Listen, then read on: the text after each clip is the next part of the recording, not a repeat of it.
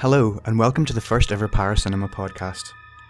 As this month marks the first anniversary of our music and film series Audiodrome, we thought we should do something special for the 12th edition. What better way to do that than to have a look at, more importantly listen to, the work of one of the most undisputed masters of genre cinema soundtracks, Mr. John Carpenter. The name John Carpenter has become synonymous with genre cinema. He's responsible for some of the most influential and entertaining titles of the last 40 years.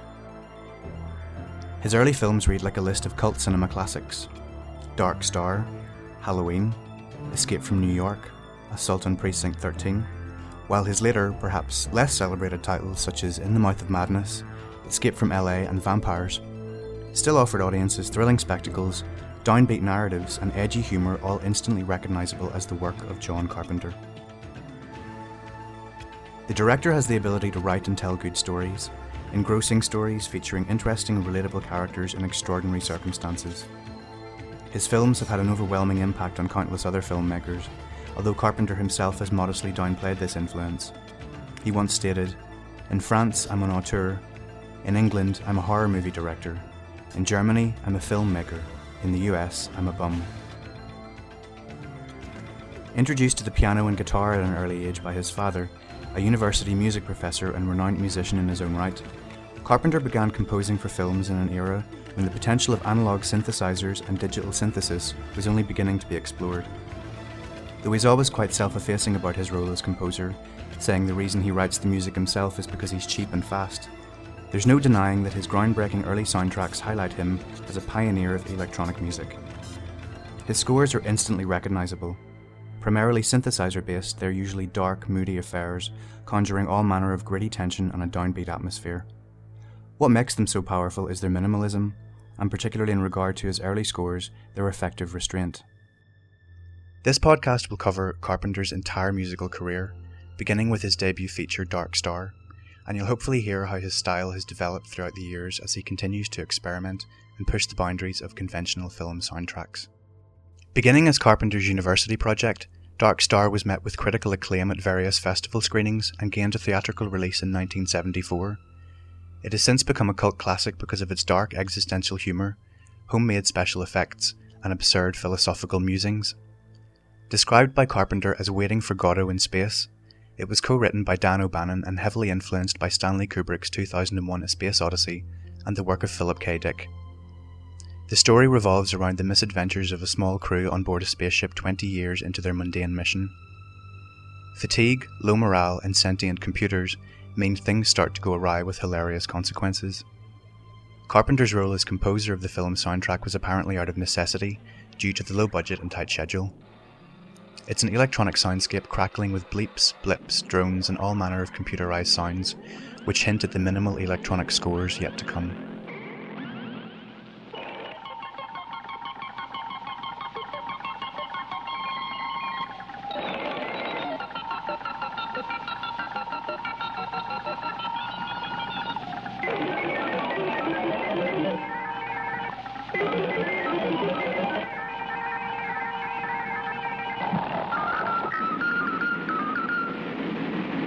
Hi guys, glad we got your message.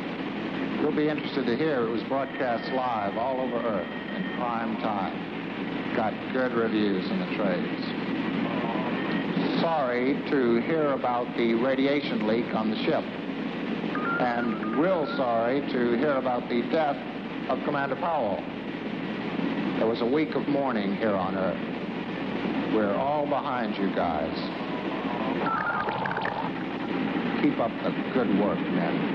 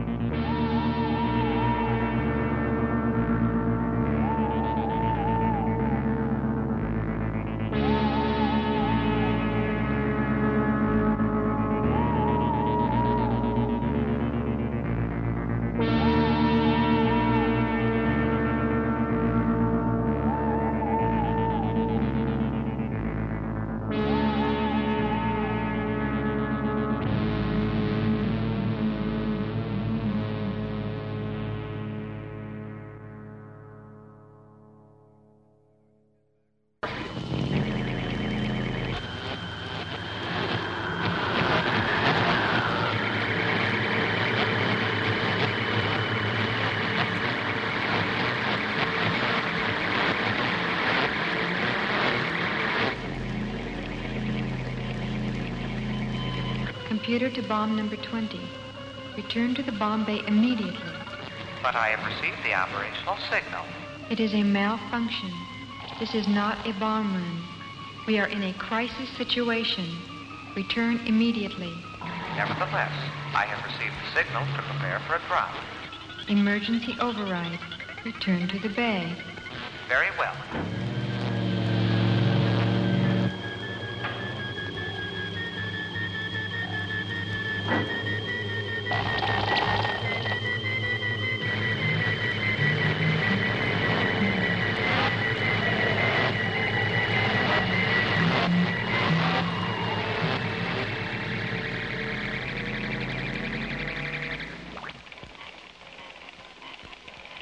We made it. Yeah. Attention, attention. Ship's computer to bridge. There was a malfunction aboard ship during the asteroid storm.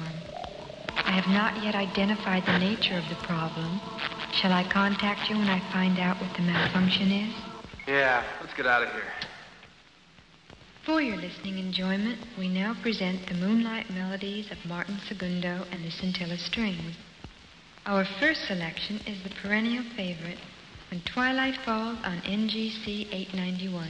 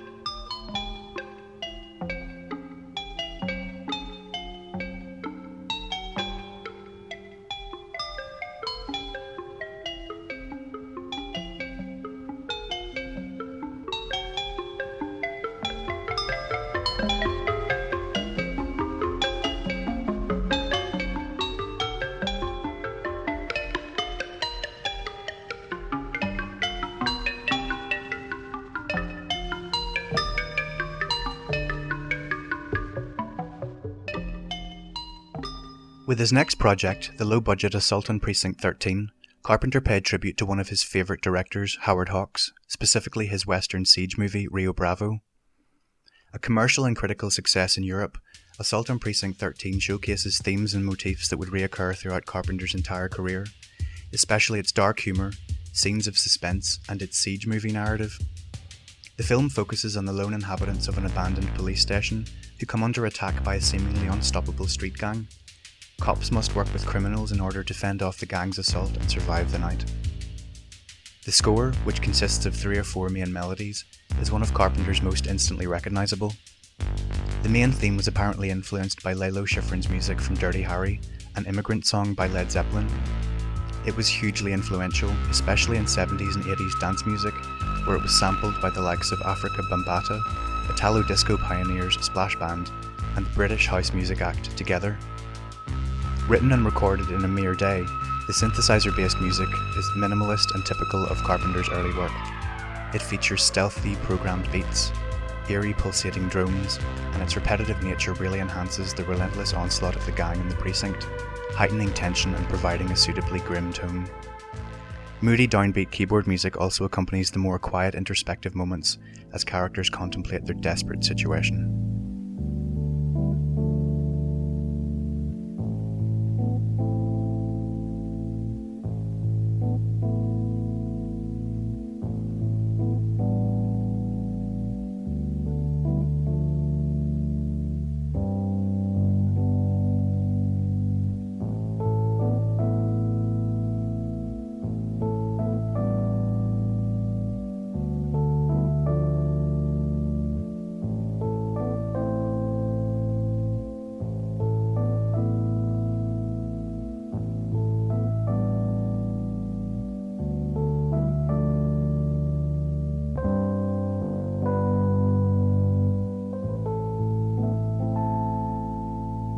Next up we have, without a doubt, Carpenter's most recognisable score.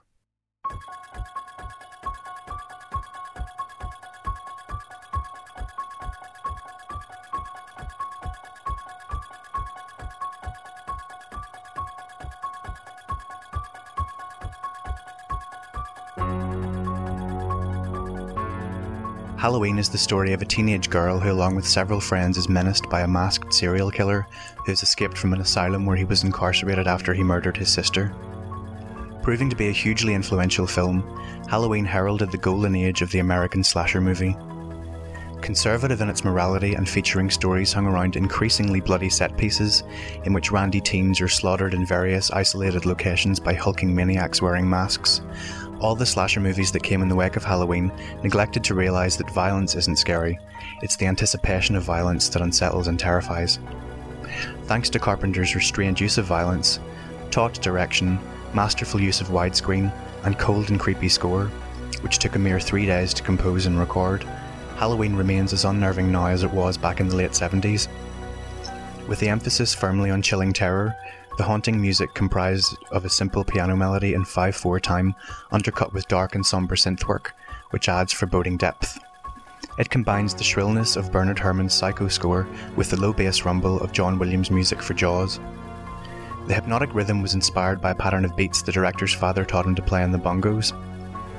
Influenced by Mike Oldfield's Tubular Bells and the work of Italian prog rockers Goblin, it's one of Carpenter's most evocative pieces of music, conjuring unshakable feelings of dread, anxiety, and impending doom. It suits the film perfectly with its back-to-basics terror and simplicity.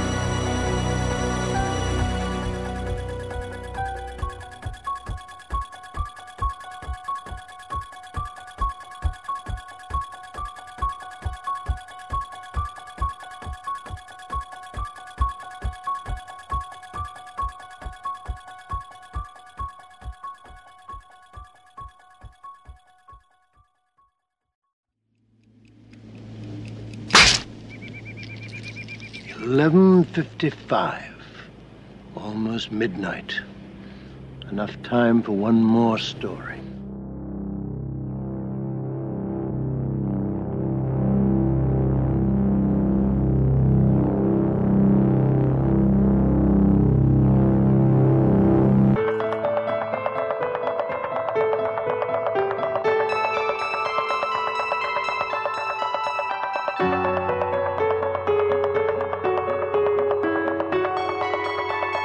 After the success of Halloween, Carpenter's next project would be a more traditional-feeling ghost story.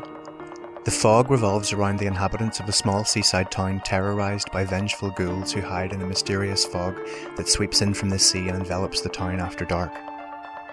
After viewing the initial cut of the fog, Carpenter despaired as he felt it didn't work at all. He ended up rewriting, reshooting and rescoring a lot of the film, serving up another creepy piano-driven soundtrack full of menace and tension. The basic piano melodies really work to enhance the understated fear that stalks throughout the film, while a desolate and spooky atmosphere is created by synthesized intonations of pure dread. It perfectly enhances the seaside-based horror and works to evoke a desolate, windswept and lonely mood. While fairly subtle for the most part, there are more startling goblin-esque moments with pounding bass drums and clattering metallics that intensify proceedings during the climax, in which Adrienne Barbeau is stalked around a lighthouse by spectral mariners. Try listening to this one alone on a dark and stormy night, and just see if it doesn't make the hairs in the back of your neck stand up.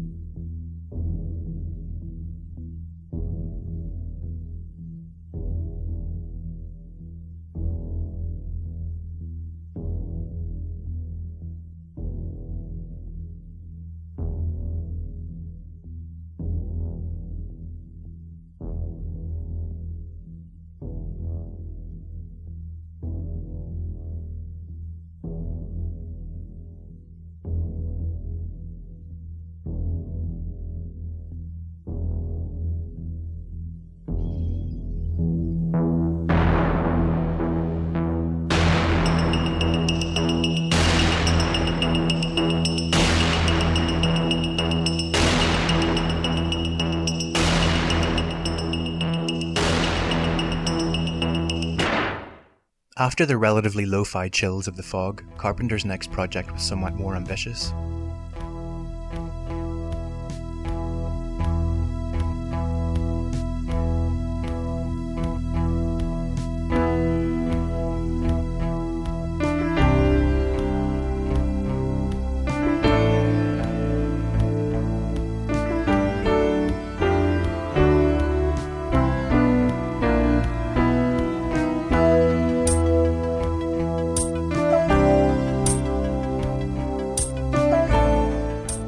Escape from New York is a sci-fi action flick featuring a grim and gloomy electronic soundtrack. Set in 1997, the film reveals that New York has been transformed into a maximum security prison.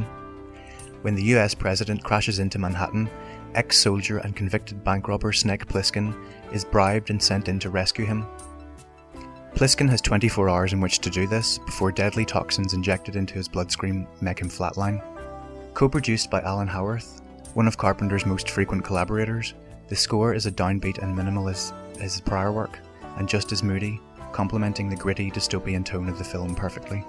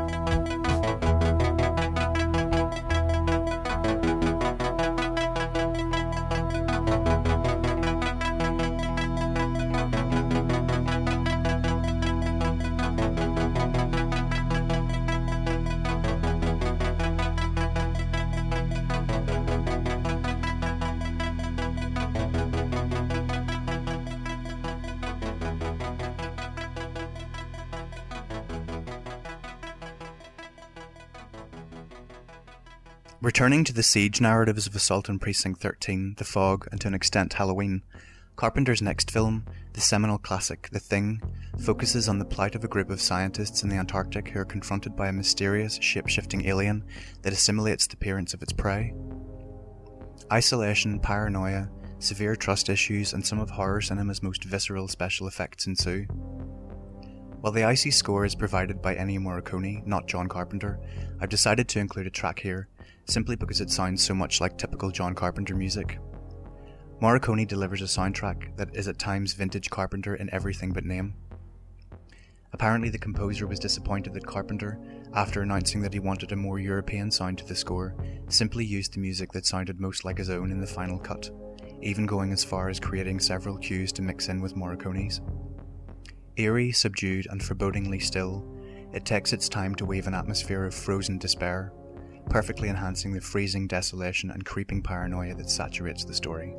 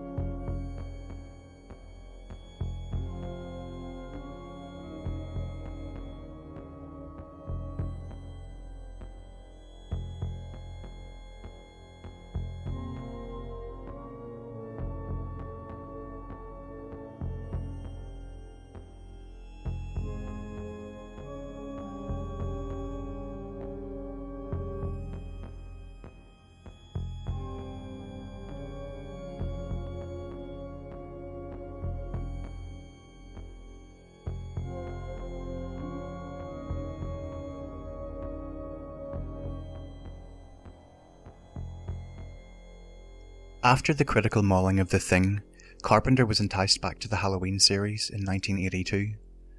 Not a sequel in the strictest sense of the term, Halloween 3 often gets a raw deal from critics and fans of the series. In an attempt to bring something fresh and interesting to the franchise, producers Carpenter and Deborah Hill planned to produce an anthology of films using the Halloween title to feature different stories set in and around All Hallows Eve.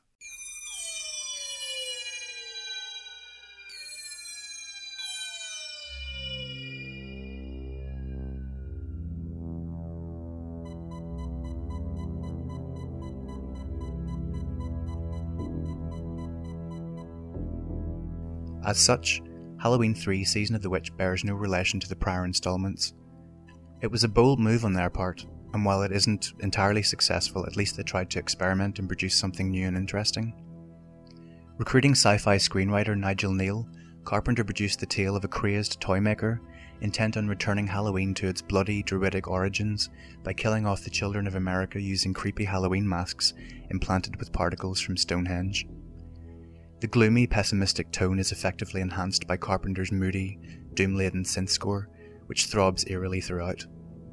From the opening scene featuring a man running out of the darkness and being pursued through a stormy night by strange men in suits, the unhopeful atmosphere is established, in no small part by the music, and never lets up, all the way until the queasy, downbeat denouement.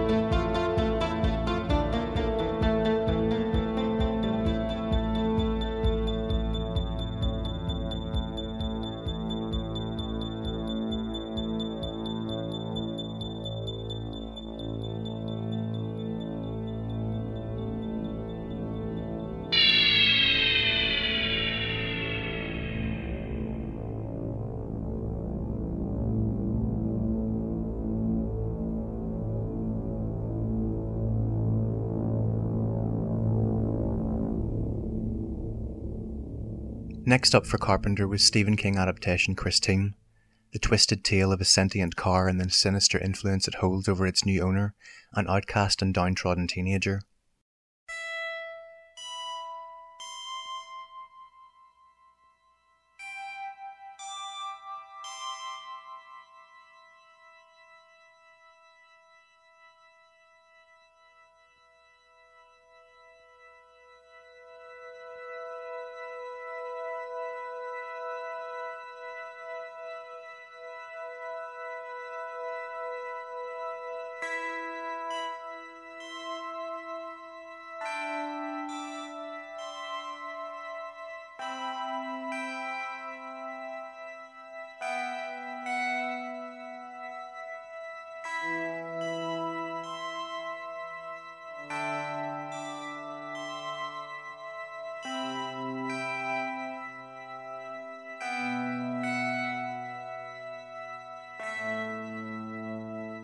The soundtrack would feature various songs from the 50s, the era in which the car was made, combined with hallucinatory electronic music, perfectly evoking the mood of a desolate highway at night as the demonic car cruises stealthily along in search of its next victim.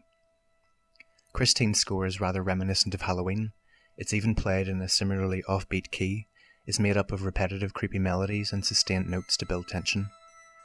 Apparently Carpenter was pushed for time, so the more familiar aspects of this score are evident because he actually reworked pieces from earlier scores. While it might be a little derivative of Halloween's clammy score, the music of Christine still manages to produce chills and thrills of its own, as it drives the story towards its inevitably bleak climax.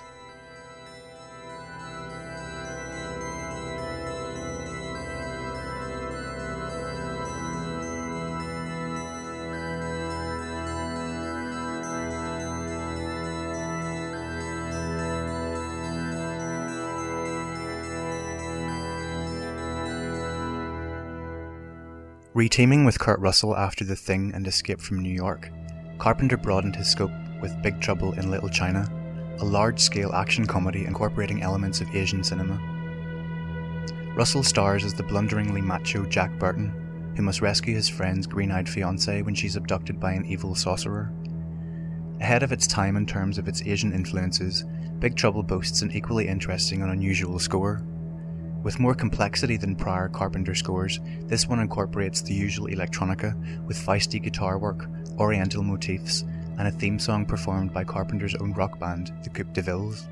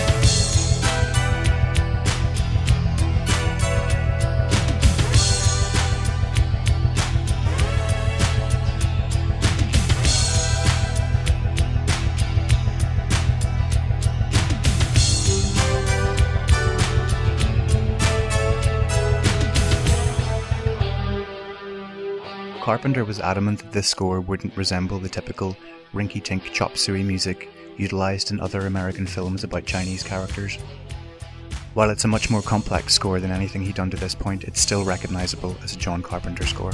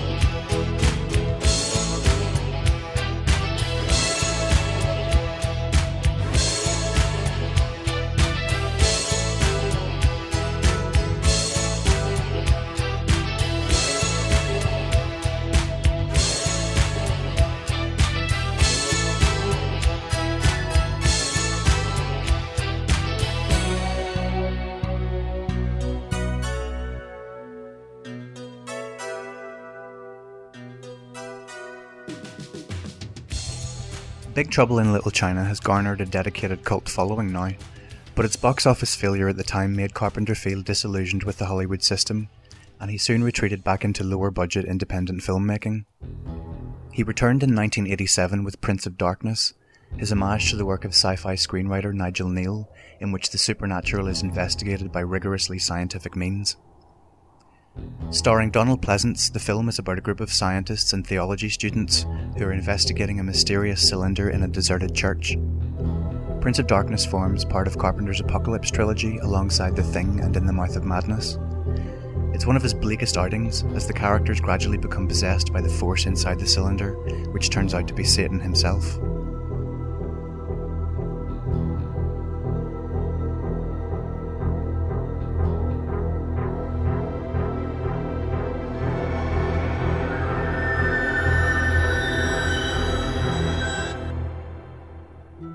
It contains some of the director's most surreal imagery and provocative ideas. The heavy downbeat tone is enhanced by a dank, throbbing score, which incorporates electronically processed choral arrangements with a drudging bass line. It's chilling, to say the least.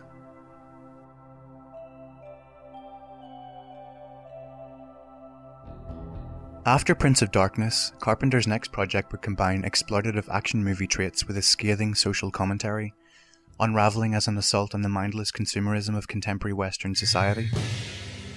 Containing the longest fight scene in cinema history, They Live stars ex-wrestler Rowdy Roddy Piper as a down-on-his-luck drifter who realises that the Earth has been invaded by aliens who use the subliminal power of advertising to control the population. When he wears specially manufactured sunglasses, he sees how the world really is. Advertising billboards, TV commercials, newspapers and adverts all preach messages of conformity, which are absorbed subconsciously by the population at large. He can also see the disguised alien humanoids that walk amongst us in all their gory glory, and soon joins an underground resistance movement in an attempt to expose and overthrow them. They Live would mark a significant departure for Carpenter in terms of his film music. It boasts a bluesy, guitar-driven vibe, which would later be echoed in the likes of Vampires, and comes complete with dragging beats and harmonica riffs, which underpin the nomadic and downtrodden life of the blue-collar protagonist.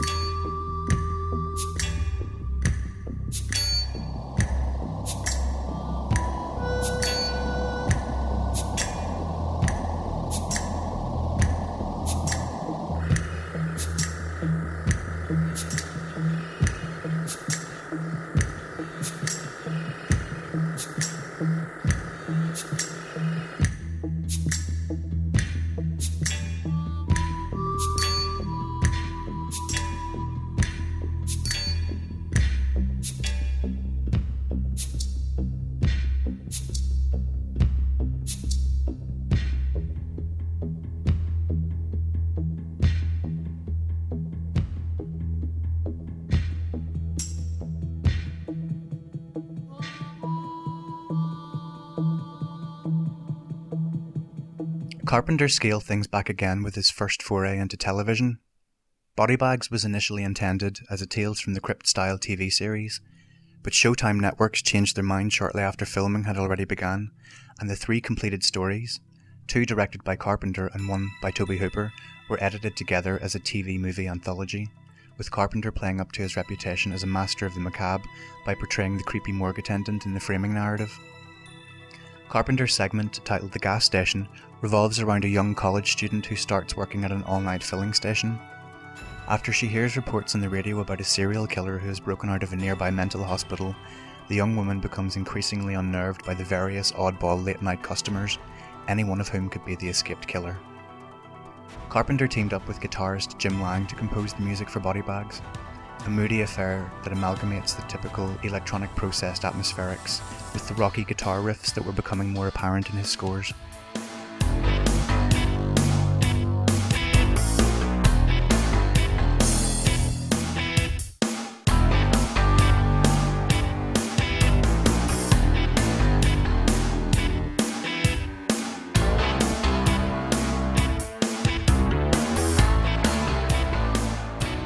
Much like his score for Big Trouble in Little China, Carpenter's music for his next film, In the Mouth of Madness, demonstrates much more complexity than his prior work. Twistedly unravelling as an exploration of the effects of violent entertainment on society and as a homage to H.P. Lovecraft, Madness marks yet another departure for Carpenter in terms of style. It boasts quick-fire editing and a flashback-based narrative, telling the unsettling story of P.I. John Trent, who discovers that reclusive horror writer Sutter Kane's best-selling novels have the power to obliterate the line between fantasy and reality. The final part of his Apocalypse trilogy, In the Mouth of Madness' score, was another collaboration between Carpenter and Jim Lang. Kicking off with a high-octane, Metallica-sounding rock theme, later echoed in the likes of Ghosts of Mars, the rest of the score soon settles to more ominous sound designs and eerie atmospheric drone textures which really enhance the Lovecraftian themes of insanity and skulking otherworldly terrors.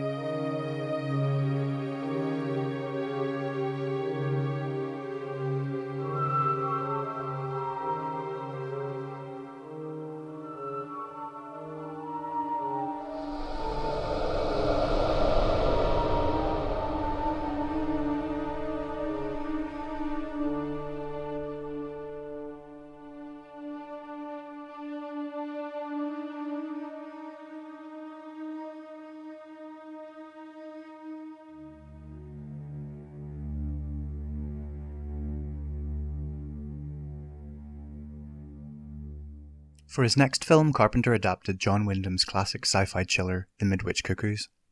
Village of the Damned concerns the plight of a sleepy town, the entire female population of which becomes pregnant when they emerge from a mysterious trance.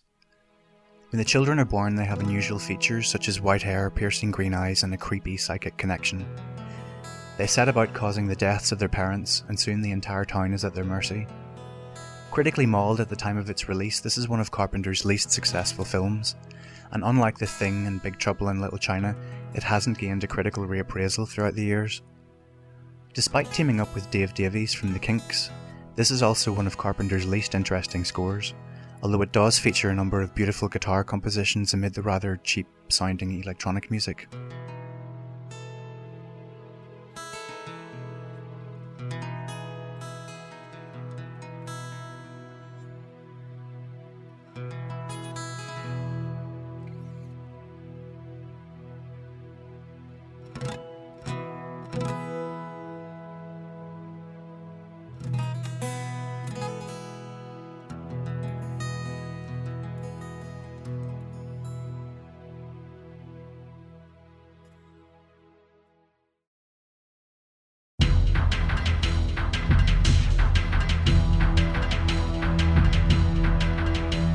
In 2013, and Snake Plissken is once again called in by the United States government to recover a potentially dangerous doomsday device from Los Angeles, now an autonomous island state where society's miscreants and anyone brave enough to oppose the fascist-like government are deported to. Not so much a sequel as a retread of Escape from New York. LA is bigger, faster, and much dumber than its predecessor. The emphasis here is firmly on comedic and overblown action sequences, though there is some scathing critique of right-wing government regimes buried beneath the dated effects and uneven tone. The soundtrack consists of reworkings of some material from Escape from New York, and it was composed and performed by Carpenter and Shirley Walker, who previously scored Carpenter's Memoirs of an Invisible Man. The soundtrack features an array of rock songs by the likes of Stabbing Westward, Tool, Tori Amos, and White Zombie. The score is one of Carpenter's more complex, in which he utilises not only his trademark electronica, but some rock-orientated fare and a barrage of clanking industrial percussion.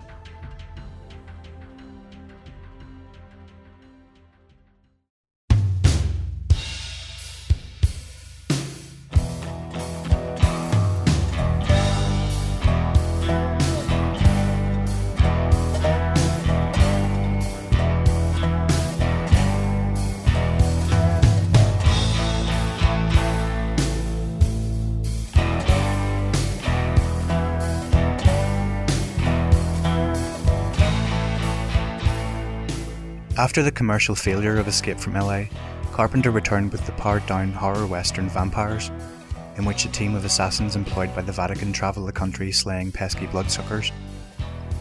Borrowing Bram Stoker's idea that vampires share a psychic link with those they've fed off, and dispelling with more conventional vampire film mythology, Carpenter's film unravels as a down-and-dirty road movie that has been described as The Wild Bunch meets Vlad the Impaler. It's the closest the filmmaker has ever come to actually directing a western, and it features a moody guitar-based score evoking a desolate, parched atmosphere. It took 5 weeks to score the film, and Carpenter worked with a roster of renowned blues musicians. It really enhances the dusty, sun-scorched landscapes and squalid motel rooms the story plays out in, although it's not without its surprisingly tender moments, as you will hear.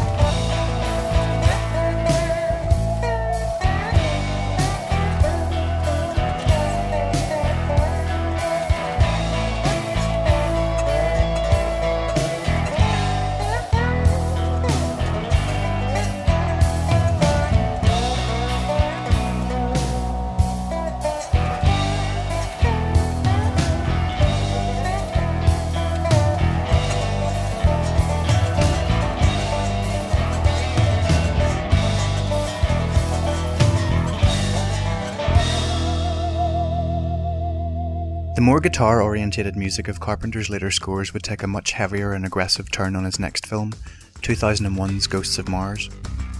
The story of human colonists on Mars who must be rescued after becoming possessed by the vengeful ghosts of ancient Martian warriors, it's essentially Assault on Precinct 13 on Mars. Collaborating with the likes of thrash metal band Anthrax, Steve Vai, Buckethead, and former Guns N' Roses, current Nine Inch Nails guitarist Robin Fink, it's an energetic and bombastic heavy metal score, which pairs driving metal riffs with high-octane action sequences, and contains more screeching guitar solos than the entire back catalogue of Jimi Hendrix. It lends what was to be one of Carpenter's most critically derided films a frantic pace and over-the-top gung-ho tone.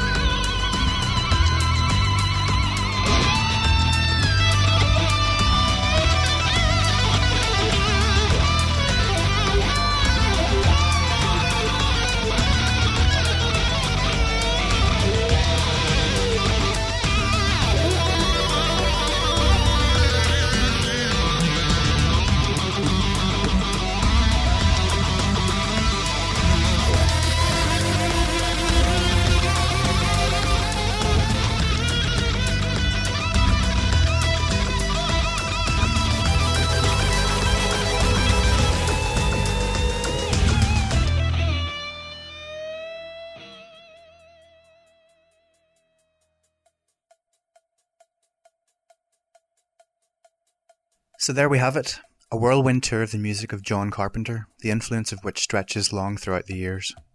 This is particularly evident in the work of various European dance genres such as Italo Disco, and artists like Ryan Paris, Gazebo and Spagna, as well as German electronic outfits like the Splash Band, who actually released an album of dance mixes of Carpenter themes. In more recent times, his influence can be heard in the resurgence of electronic and synthesizer music by the likes of Zombie Zombie, Lego Welt, Book of Shade and Midnight Juggernauts, all of whom have openly acknowledged his influence on their music. Zombie Zombie even went as far as releasing an EP of Carpenter covers. In terms of film scores, Carpenter's influence can be heard in the likes of Robert Rodriguez's Planet Terror, with its gloomy, throbbing synthesizers perfectly evoking an 80s produced splatter movie, and in Giorgio Moroder's score for Midnight Express. Indeed, some of Moroder's collaborations with disco diva Donna Summer also have a distinct Carpenter vibe to them. Just check out the beginning of I Feel Love and you'll see what I mean. While Carpenter has been somewhat more reclusive lately and has abstained completely from composing the music for his last few projects, he and his son Cody are apparently currently working on an album together. With a body of work such as Carpenter's, it will always be interesting to see what he comes up with next. There is no doubt whatsoever of the legacy that stems from his distinctive career, not only as a filmmaker, but as a film composer and as a pioneer of electronic music. I hope you've enjoyed this podcast. For more information on Paracinema magazine and to check out the Audiodrome reviews, head over to paracinema.net. While you're there, why not pick up issue 17 of the magazine? Inside you'll find articles and essays on the likes of VHS cinema, subversive horror films from the 1930s, Sergio Martino, Django, and The Karate Kid, to name but a few. Thank you so much for listening. I hope you could dig it.